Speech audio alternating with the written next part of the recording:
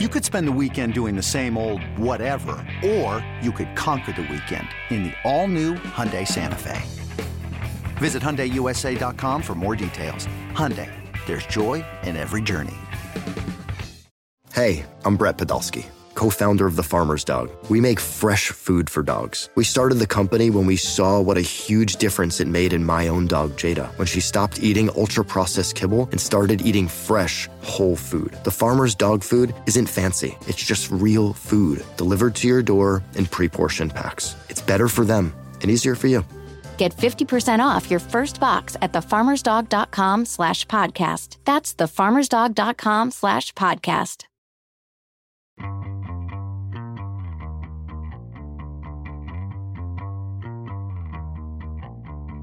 Welcome to the Sports Media Podcast. I'm your host, Richard Deitch. My producer's Patrick Antonetti. We'll call this a mini podcast because it's not going to be as long as, certainly not as long as the last podcast I did with Sue Bird. But it is a guest, of course, who's been on this podcast many times and has been part of the mini podcast experience. It is Austin Karp, the Sports Business Journal managing editor / digital. Also, now an established podcast host as he is fronting their sports media podcast.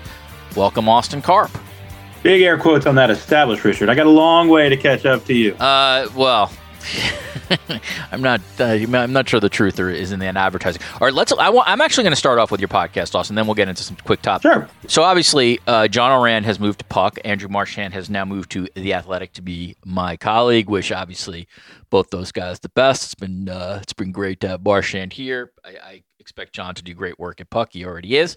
But what is really great is that this podcast continues, and you've now I would put you in the host role, and so sometimes like you'll have other colleagues from SBJ on, and also a lot of like what I do, you'll bring somebody from the broader industry on and to do an interview. So clearly the podcast will continue. Like, how do you see it right now? I don't know if you're going to do it obviously forever, but in terms of because obviously there's a lot of crossover between my podcast and that one. So for listeners who listen to both, where at least in the short term is the one that you're hosting going to go? Well, we're going to obviously stay very focused on what our bread and butter is, sports business and sports media in particular. But, maybe you can see us branch out a little more. And, like you said earlier, like I have nothing but all the respect and love in the world from Andrew Marchand and John Oran. They were always great to work with. They brought me on and they had an incredible relationship and their podcast was fun. So we want to try to keep as many of the, smart talk elements and really lean into what SBJ has been doing for close to 30 years, like giving you an insider's look into sports business. And we've done that with some producers. We've done it with some talent. And, in producing a podcast, it's just it's work to keep it going. But it's fun. It's been interesting to get to know some of these folks that I haven't really had one-on-one talks with before. I've known Steve Phelps and we've talked before, but I've never talked to Taylor Twellman before. And it was really cool to have him on. And he was such an easygoing guy and such a great conversation. So it's really good to get started on this. That's cool. A couple things. One, we've already cut too many nice promos for Oran and Marchand. My head is already hurting. So that's one. Two, the thing is, you are correct. Like it's podcasting is a lot of work, and I really admire the people who actually have 10 million listens a month or a week or whatever.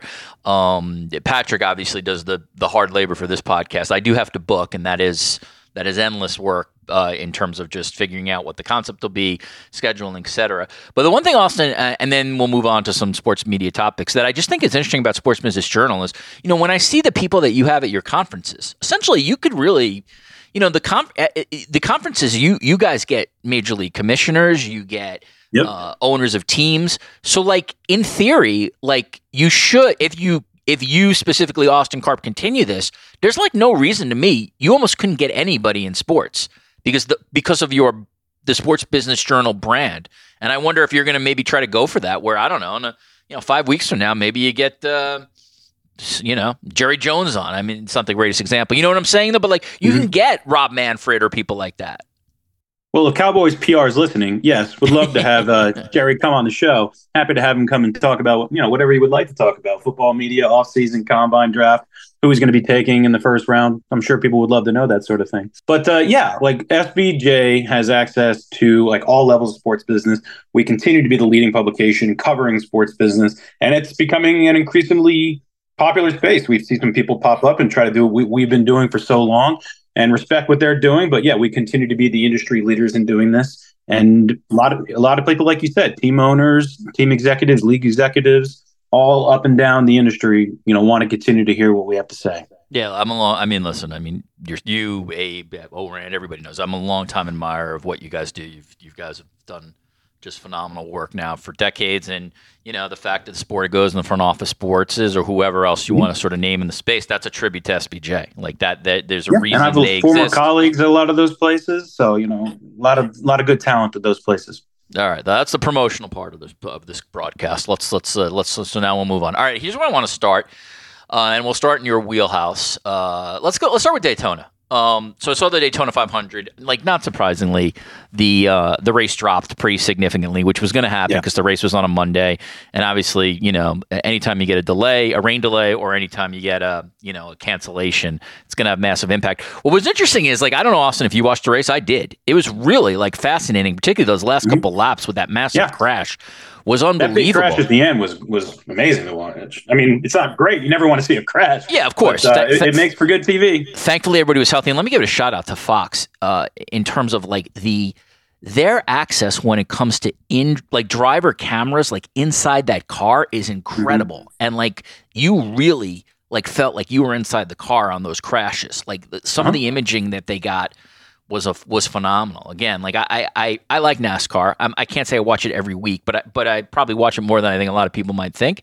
And again, I kudos to them, because it was really just unbelievable production. Austin, to me, I just look at this as honestly a total one-off.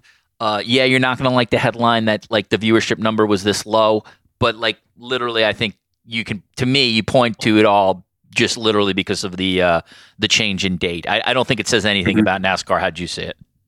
No, you saw that reflected in the uptick in the rights fee they were able to get. That was coming off what was last season was their least watched Cup Series season yet, and they were still able to get a rights fee uptick because it continues to draw, call it 3 million viewers a race throughout the course of the season.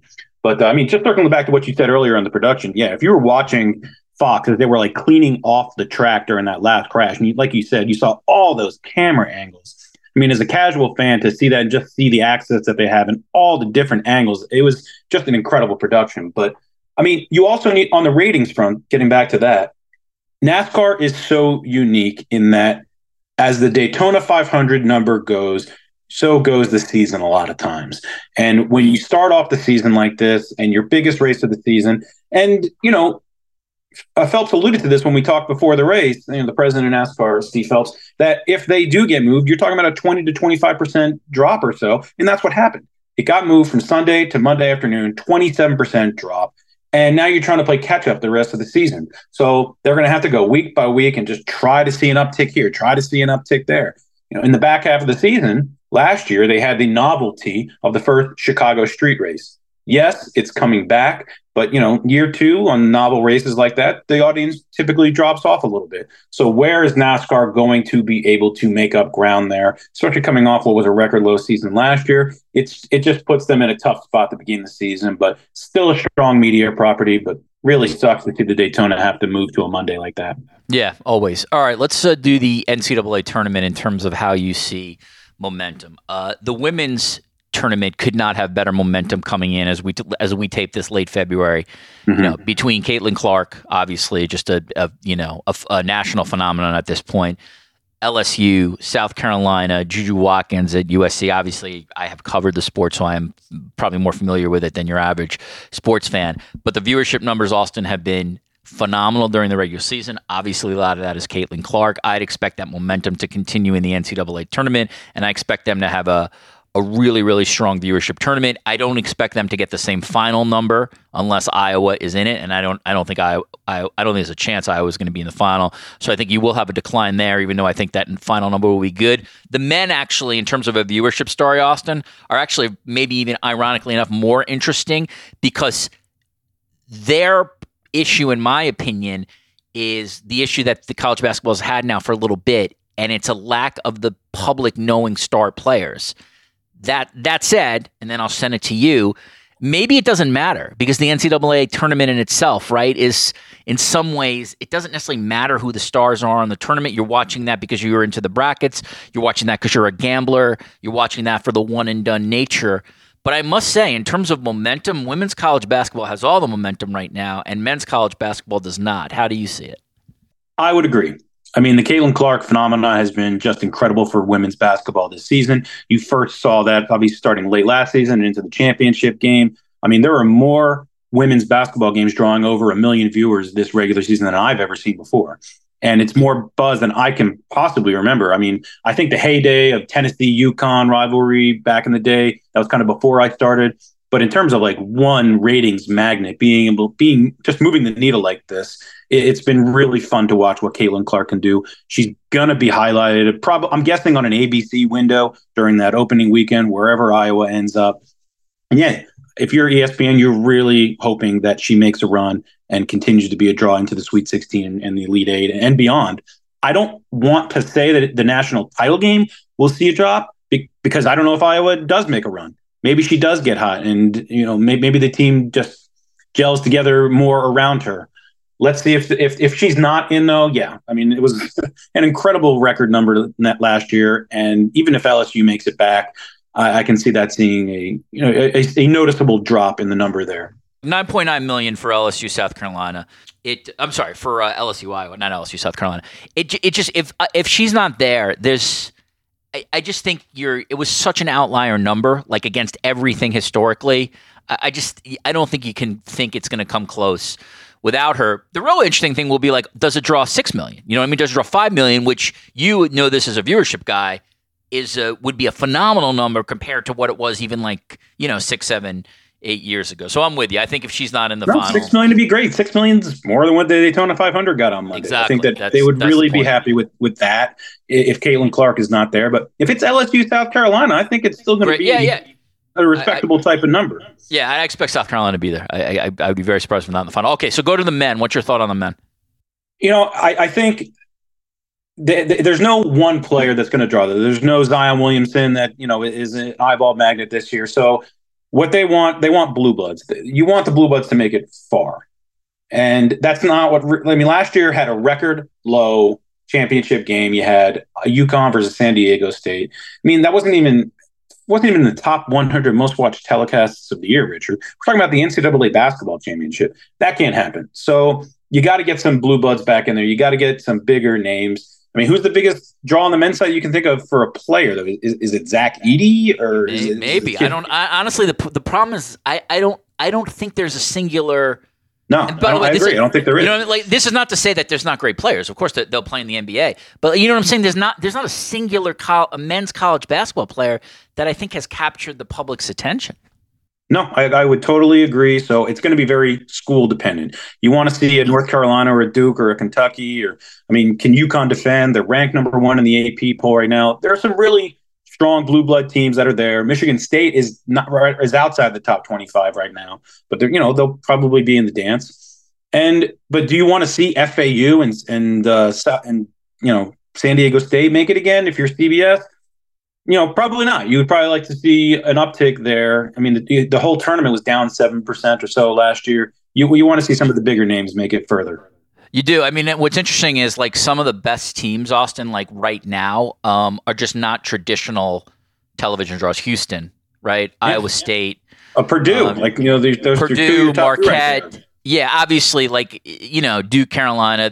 I think they're in the top 10 or the top 11, whatever it is. UConn obviously is a blue blood team, but that it's going to be interesting to watch depending on who gets to the finals, and it's probably a pretty good test of is the tournament itself. Mm-hmm. You know what I mean? Is the numbers are still respectable on the whole? Yeah. Is the event itself ultimately strong enough where in some ways it's star player proof? Do you know what I mean? But if you get Creighton Dayton in your national title game, those are really good teams that have the potential to do that sort of thing. yeah, I don't think you're going to be pushing between 15 and 20 million like you used to. You're going to be thinking, shoot, that could get between 12 and 14 million viewers. Yeah, I mean, in some ways, it's a big thing for CBS and Turner. In they're gonna have to try to market it as best as they can, and there's not an easy solution because like you can't. What are you gonna do? Introduce the public to some of these players where they've never heard of them, prior to the first game they'll watch them on the first round. It's not easy. This is why NBC historically, when it comes to the Olympics, you're going to watch over the next couple months. They're going to try to educate you as best they can on who the stars of the Paris Games will be. That's sort of what the marketing run-up is. The Angie's List you know and trust is now Angie, and we're so much more than just a list. We still connect you with top local pros and show you ratings and reviews, but now we also let you compare upfront prices on hundreds of projects and book a service instantly. We can even handle the rest of your project from start to finish. So remember, Angie's List is now Angie, and we're here to get your job done right. Get started at Angie.com. That's ANGI, or download the app today. All right, real quick, CNBC reporting that Amazon will pay $150 million to televise a wild card playoff game. Obviously, everybody knows the Peacock experiment. Well, it's not even experiment, experience, I should say, this year and what they paid. And I think they would say it was a success, although we don't obviously know what the churn rate was. But like this is now, Austin, we're going to read this headline every year. Whether it's Amazon or someone else. And I would not be surprised in short order if we move very quickly to a second postseason game behind a paywall. I'm not a Super Bowl championship game. It's coming behind the paywall. I think we're a long way from that kind of stuff, but would not surprise me next year if an Amazon or somebody else had two of them. What'd you make of the number, the 150 that CNBC reported? Well, I think that was more in line with what I was thinking as far as an uptick, because it was 110 the year before, and there had been some initial reports that it was only to be 120 million. I was like, that seems really low. So good on Alex Sherman for getting the actual price out there. That a $40 million uptick for that game makes a lot of sense, especially when you saw that you can draw on Peacock. I mean, it obviously includes over the air and local markets, but you can draw an audience that was bigger than what NBC had the year before on the broadcast channel. So it's proven out that you can draw a comparable audience for the wild card round. And, as far as sports moving over to streaming with big events like this, it's incremental. And I agree that you're going to see eventually in the next year, 2 years, whatever it is, another wild card game that is going to be on a streaming platform. It just makes sense. That's where the eyeballs are going. And we've shown that the audience numbers can match what linear TV was able to produce for that round. You know what's interesting, Ben? And this is all from your colleague Ben Fisher, who's also been on this podcast, and Peter King, I think, has wrote about this a little bit too, is to look for the NFL to maybe have a new package where it's essentially like the international rights package. You know what I mean? Like the games that are being played abroad. That's going to come. I don't know when it's going to come, but that's interesting. And I'll be really, really curious if I'm sure somebody will eventually get the price of that. I'll be curious of what the price is on that, because obviously some of those games will be earlier in the morning, but you might get some great teams, in that. You may get like a Chiefs or something like that playing in, just making this up, Germany or Ireland. Which they did. Yeah, so they're gonna, on top of the adding new revenue sources from the streamers, they're also, I think, going to be able to sell this new package, too, of games to somebody. Yeah, I mean, never mind that the Chiefs are the best team in football on the field. They have made incredible strides off the field in trying to open up that NFL International Markets program. They've done it in Germany, and now more teams are finally seeing the advantage of, that's how they're going to grow their fan base. That's how they're going to grow their bottom line, is opening up American football fandom to these different markets. Okay, we have Brazil. I mean, a Brazil game lines up incredibly well because you can put it in prime time. Exactly. The time zones match up. But those Sunday morning games, when they're on NFL Network even, are drawing between 5 and 10 million viewers. That I think the Germany game with the Chiefs was closer to 10 million viewers, just under that. So there is an audience there. It has the window to itself. Yeah, it cuts into some of the pregame action. You got to wake up in the morning and, especially if you're on the West Coast, I hope you're setting your fantasy lineup the night before.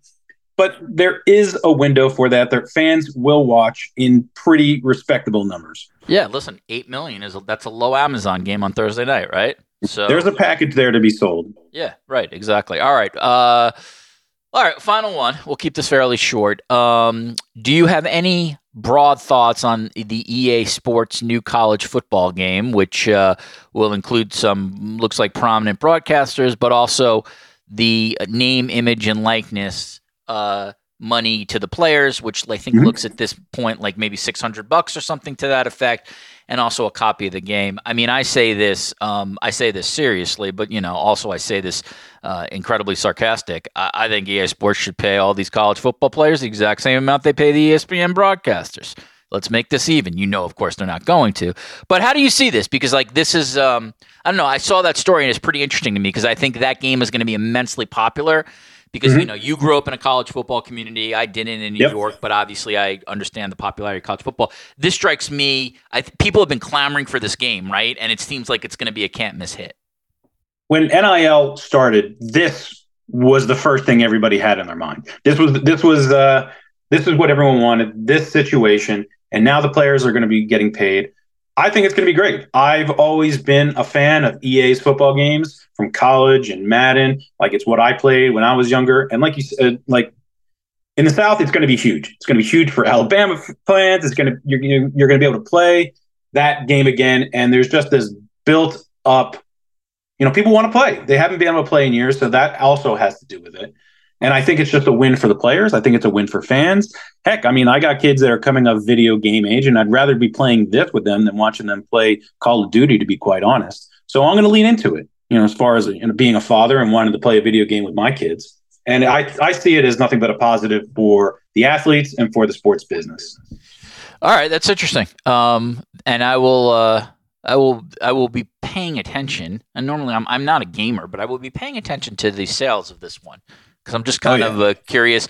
And then I guess in theory, Austin, if I project this out, this would be the model, right? If the EA Sports of the world then decided to do this with other sports, right? I actually don't know this. Is there a college basketball equivalent of this?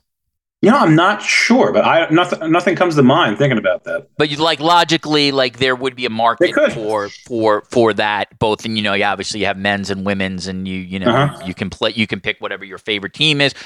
This year, if women's basketball had a game, and you could play Caitlin Clark or something like that. You know what I mean? Versus UConn or something like that. That'd be awesome. Yeah, you've been able to do it in the soccer game, I think, but I think you've been able to play NWSL players and teams for the first time in recent years. So there would be a market to include women's players for sure. I do have kids who have FIFA, so I'm a little more familiar with the soccer. Can't call it FIFA anymore. They got rid of that license. It's just EAFC. Yeah, you're right. Excellent point. By the way, I happen to, you'll appreciate this just because it's sort of a business story. So the MLS season starts, right? Obviously starts as we're taping this, essentially. And Inter Miami obviously is the hot team in MLS, and everybody's interested in seeing Messi. And when that team comes to a town, the Messi's first appearance in Toronto is the last game of the year. Which, if Inter Miami is by then has clinched a playoff spot, and it's October, really starting to get a little cold in Toronto, I see no chance the man from Argentina makes it across the border. If you're a fan, and if you're especially a knowledgeable fan, you got it's buyer beware. I don't know. It's buyer beware. Yeah, it's caveat emptor. You got to understand it's the end of the season, it's the playoffs. If you're an NBA fan, you kind of understand load management at this point. If LeBron's coming to your town, if KD's coming, there's a chance they may not play. So, you just got to go into it knowing that may be part of the experience. And by the way, we're taping this early. Good job by Kevin Durant showing patience with those idiotic fans who one called him a bitch, and then two wanted to chat with him. The height of anyway. It's not. Those are the best seats. Some of the best seats in sports, if not the best seats in sports. The court side seats at an NBA game. Good for KD. Said these fans shouldn't have been run. If it was my organization, I'm running those guys. They're not coming back. But yeah, you have no right to do that. Come enjoy the game like you were sitting in anywhere else in the stands. Just because you're on the floor, it doesn't give you a right to be a dick. Yeah, exactly. 100%. All right, Austin, we've ended this podcast in agreement, which I love. Austin Karp is the Sports Business Journal managing editor / digital. Also, check out the sports media podcast that SBJ puts out. Austin just had a really good conversation with Taylor Twellman, who's been on this podcast, always an excellent guest. Highly recommend it if you got a podcast and you're interested in soccer, bring Taylor on. And again, I would expect Sports Business Journal, as they move into the post-Oran Marchand era, to get some great guests. I would imagine, Austin, you'll eventually have other staffers join with you, whether it's the aforementioned Ben Fisher and others. You got some people who have been on this podcast and who've been excellent guests. So it's not like you lack for audio talent. All right, we thank Austin Karp obviously for his insight and his time. If you like this podcast, obviously head to the archives and check out our latest stuff. Sue Bird preceded Austin to 5 gold medals between Sue Bird and Austin Karp when it comes to the Olympics. Director Kristen Lapis, one of the great sports documentary directors, she just did the Giannis doc that Amazon did. Alex Sherman, CNBC, I think we mentioned him on this podcast, was on this podcast in February. So was Kenny Smith, and so was Noah Eagle. I'm just giving you my guest list, Austin, so you can sort of compare it and see who you guys can have on. I can only try and emulate Richard. Go aim higher. So again, if you like this, please leave us a 5-star review and a nice note. That's how this podcast continues. Do the same for the SBJ one. Comments have impact. People do look at the comments. People look at the stars, and if they might give it a sampling if they've never tried it before. Thanks as always to Patrick Antonetti for his hard work. Thank you to everybody at Odyssey for their support. Most of all, thank you for listening. We'll see you soon on the Sports Media Podcast.